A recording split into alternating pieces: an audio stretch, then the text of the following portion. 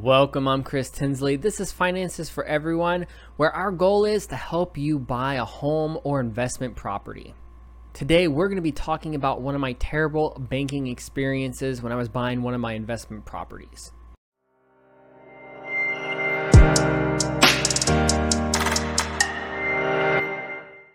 If you want to find out more about Finances for Everyone, go to the show notes and click on financesforeveryone.com. Let's just jump right on into my terrible banking experience. So as I've been hitting on in a lot of my videos, this is really a classic example of taking someone's word and getting hung up on somebody, the first person that you talk to that's offering kind of what you want, instead of really vetting your people and finding a high quality individual.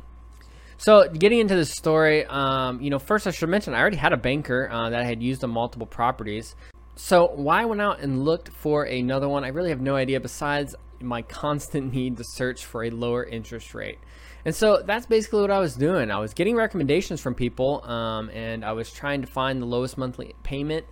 So for investment properties, it can sometimes be a search to find a good interest rate loan after a number of deals because you just like anything else, you want to find the longest term possible for the lowest interest rate so that you can have more cash flow in your property. So as I searched, I found a lot of bankers out there, looking at my numbers and offering me loans, really all across the spectrum. So I got quoted for 20-year fixed mortgages and 15-year fixed, as well as 20-year variable, 10-year fixed. It was really all over the place. And so at this point, with a number of properties and really the state I was in, the only way that I could get most of my numbers to work out is with a 30-year fixed loan. So the hunt was on for me, and I was searching for that longest term with the lowest interest rate that would work for my particular debt to income ratio. So looking back on it, I was really just tired of looking for a good deal, and I really was ready to settle. So like most things, that's not really a good place to be at all.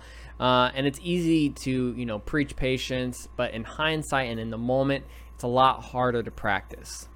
And so everybody I was talking to, I was trying to find a good banker recommendation that they had worked with, and I called them up. So I start talking to a local banker that's actually in my area. And so looking at my numbers, he says that I can get 30-year fixed rate with a fairly low interest rate.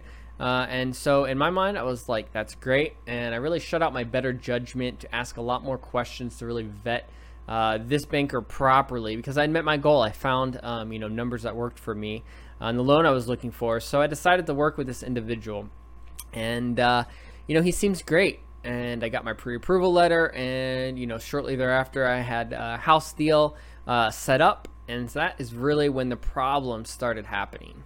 So let's move on to the first red flag. So, if you've ever gotten a mortgage before, there's a lot of paperwork to send in. You have to have proof that you have enough assets compared to your debt.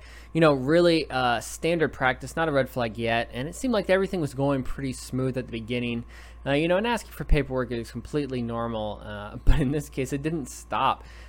He just kept asking for more and more and more paperwork. It was just like the common bank statements and normal paperwork was not enough. So every time I sent him something new, it was like something else was required. So let's just put this in perspective about how many forms I'm really talking about. So by the time it was all said and done, I sent in approximately 51 forms, which is really crazy for a residential property at that point. So if you compare that to the last house that I had purchased, I only had to send in 20 forms. So less than half. So it really is if they had the craziest underwriting ever, or really they had no idea what was going on.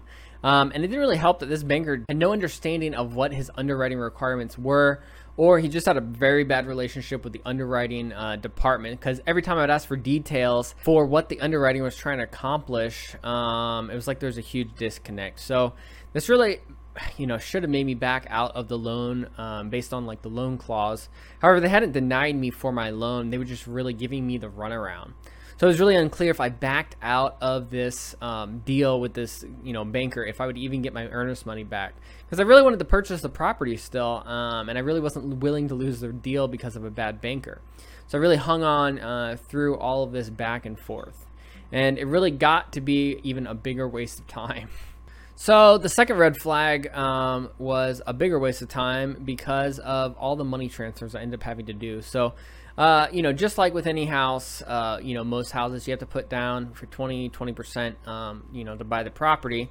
And it's a pretty simple transaction most of the time. So you show your money in the account and cut a cashier's check before you're closing. The only other layers that I had with this transaction is that I was using home equity line of credit, or HELOC, for a portion of the closing costs. So I showed my money in my HELOC and I transferred into my business account where the rest of the closing money was. This was also the account where he indicated the money should go when I talked to him. And of course, when transferring the money, it takes a few business days to actually go through. So that first transfer took about 3 business days to complete. I show my proof of funds, that the money's in the account, all seems good. And then he comes to me a day later and says that underwriting needs that money to be back in my HELOC and then into my personal account, since it was a personal loan and not a business loan. So I had to put the HELOC back into my personal account since it was a personal loan and not a business loan. So there's no explanation as to why this was such a problem. It just keeps using, the underwriting excuse. Now this was a personal loan, which is of course why I checked with him to see if it was fine to put my HELOC money in that account where the rest of my money was. Now, instead of transferring that money from my business account into my personal, they want me to transfer it back into my HELOC to show where the funds came from. So I transfer that money from my business back to my HELOC, which takes another 3 business days. And then I have to transfer it from my HELOC to my personal account, which takes another 3 days. So I finally get that HELOC money to my personal account, and I think that I am all done. I'm good to go. But it's not over because I still have non-HELOC money in my business account for the closing that they didn't want me to transfer directly to my personal account. So as it turns out, I end up having to wire all of the money directly to the attorney's escrow fund.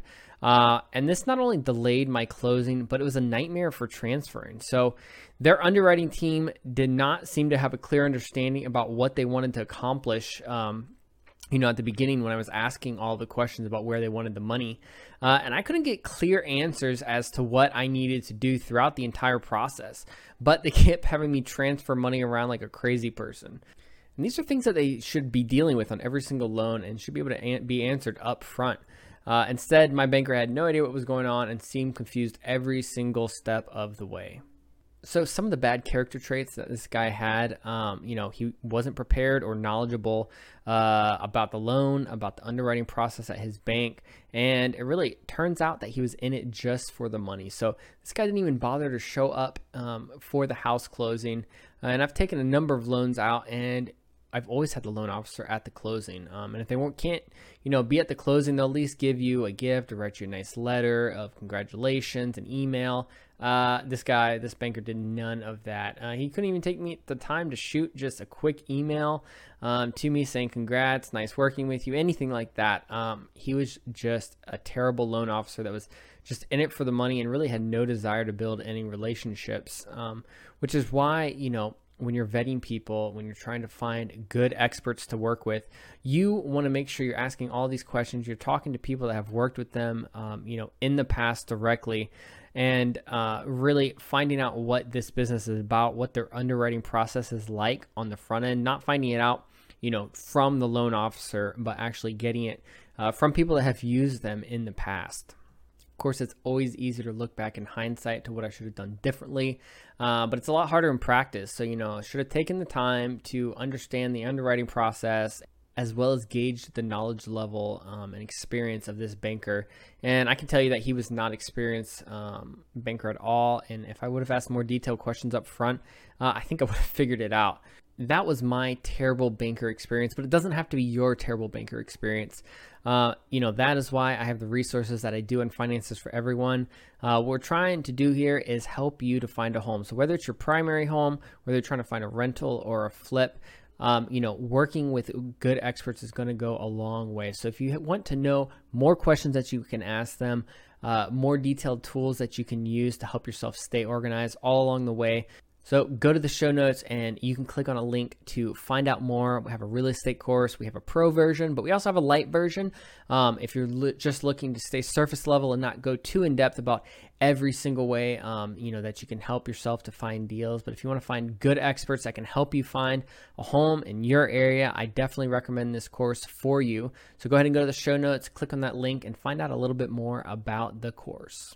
Hope you enjoyed today's video. If you want to find out more, go to the show notes, click on financesforeveryone.com where you can read our blog. You can also get a free gift by filling out your information in the banner.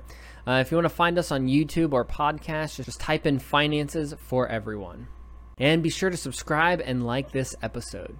Till next time.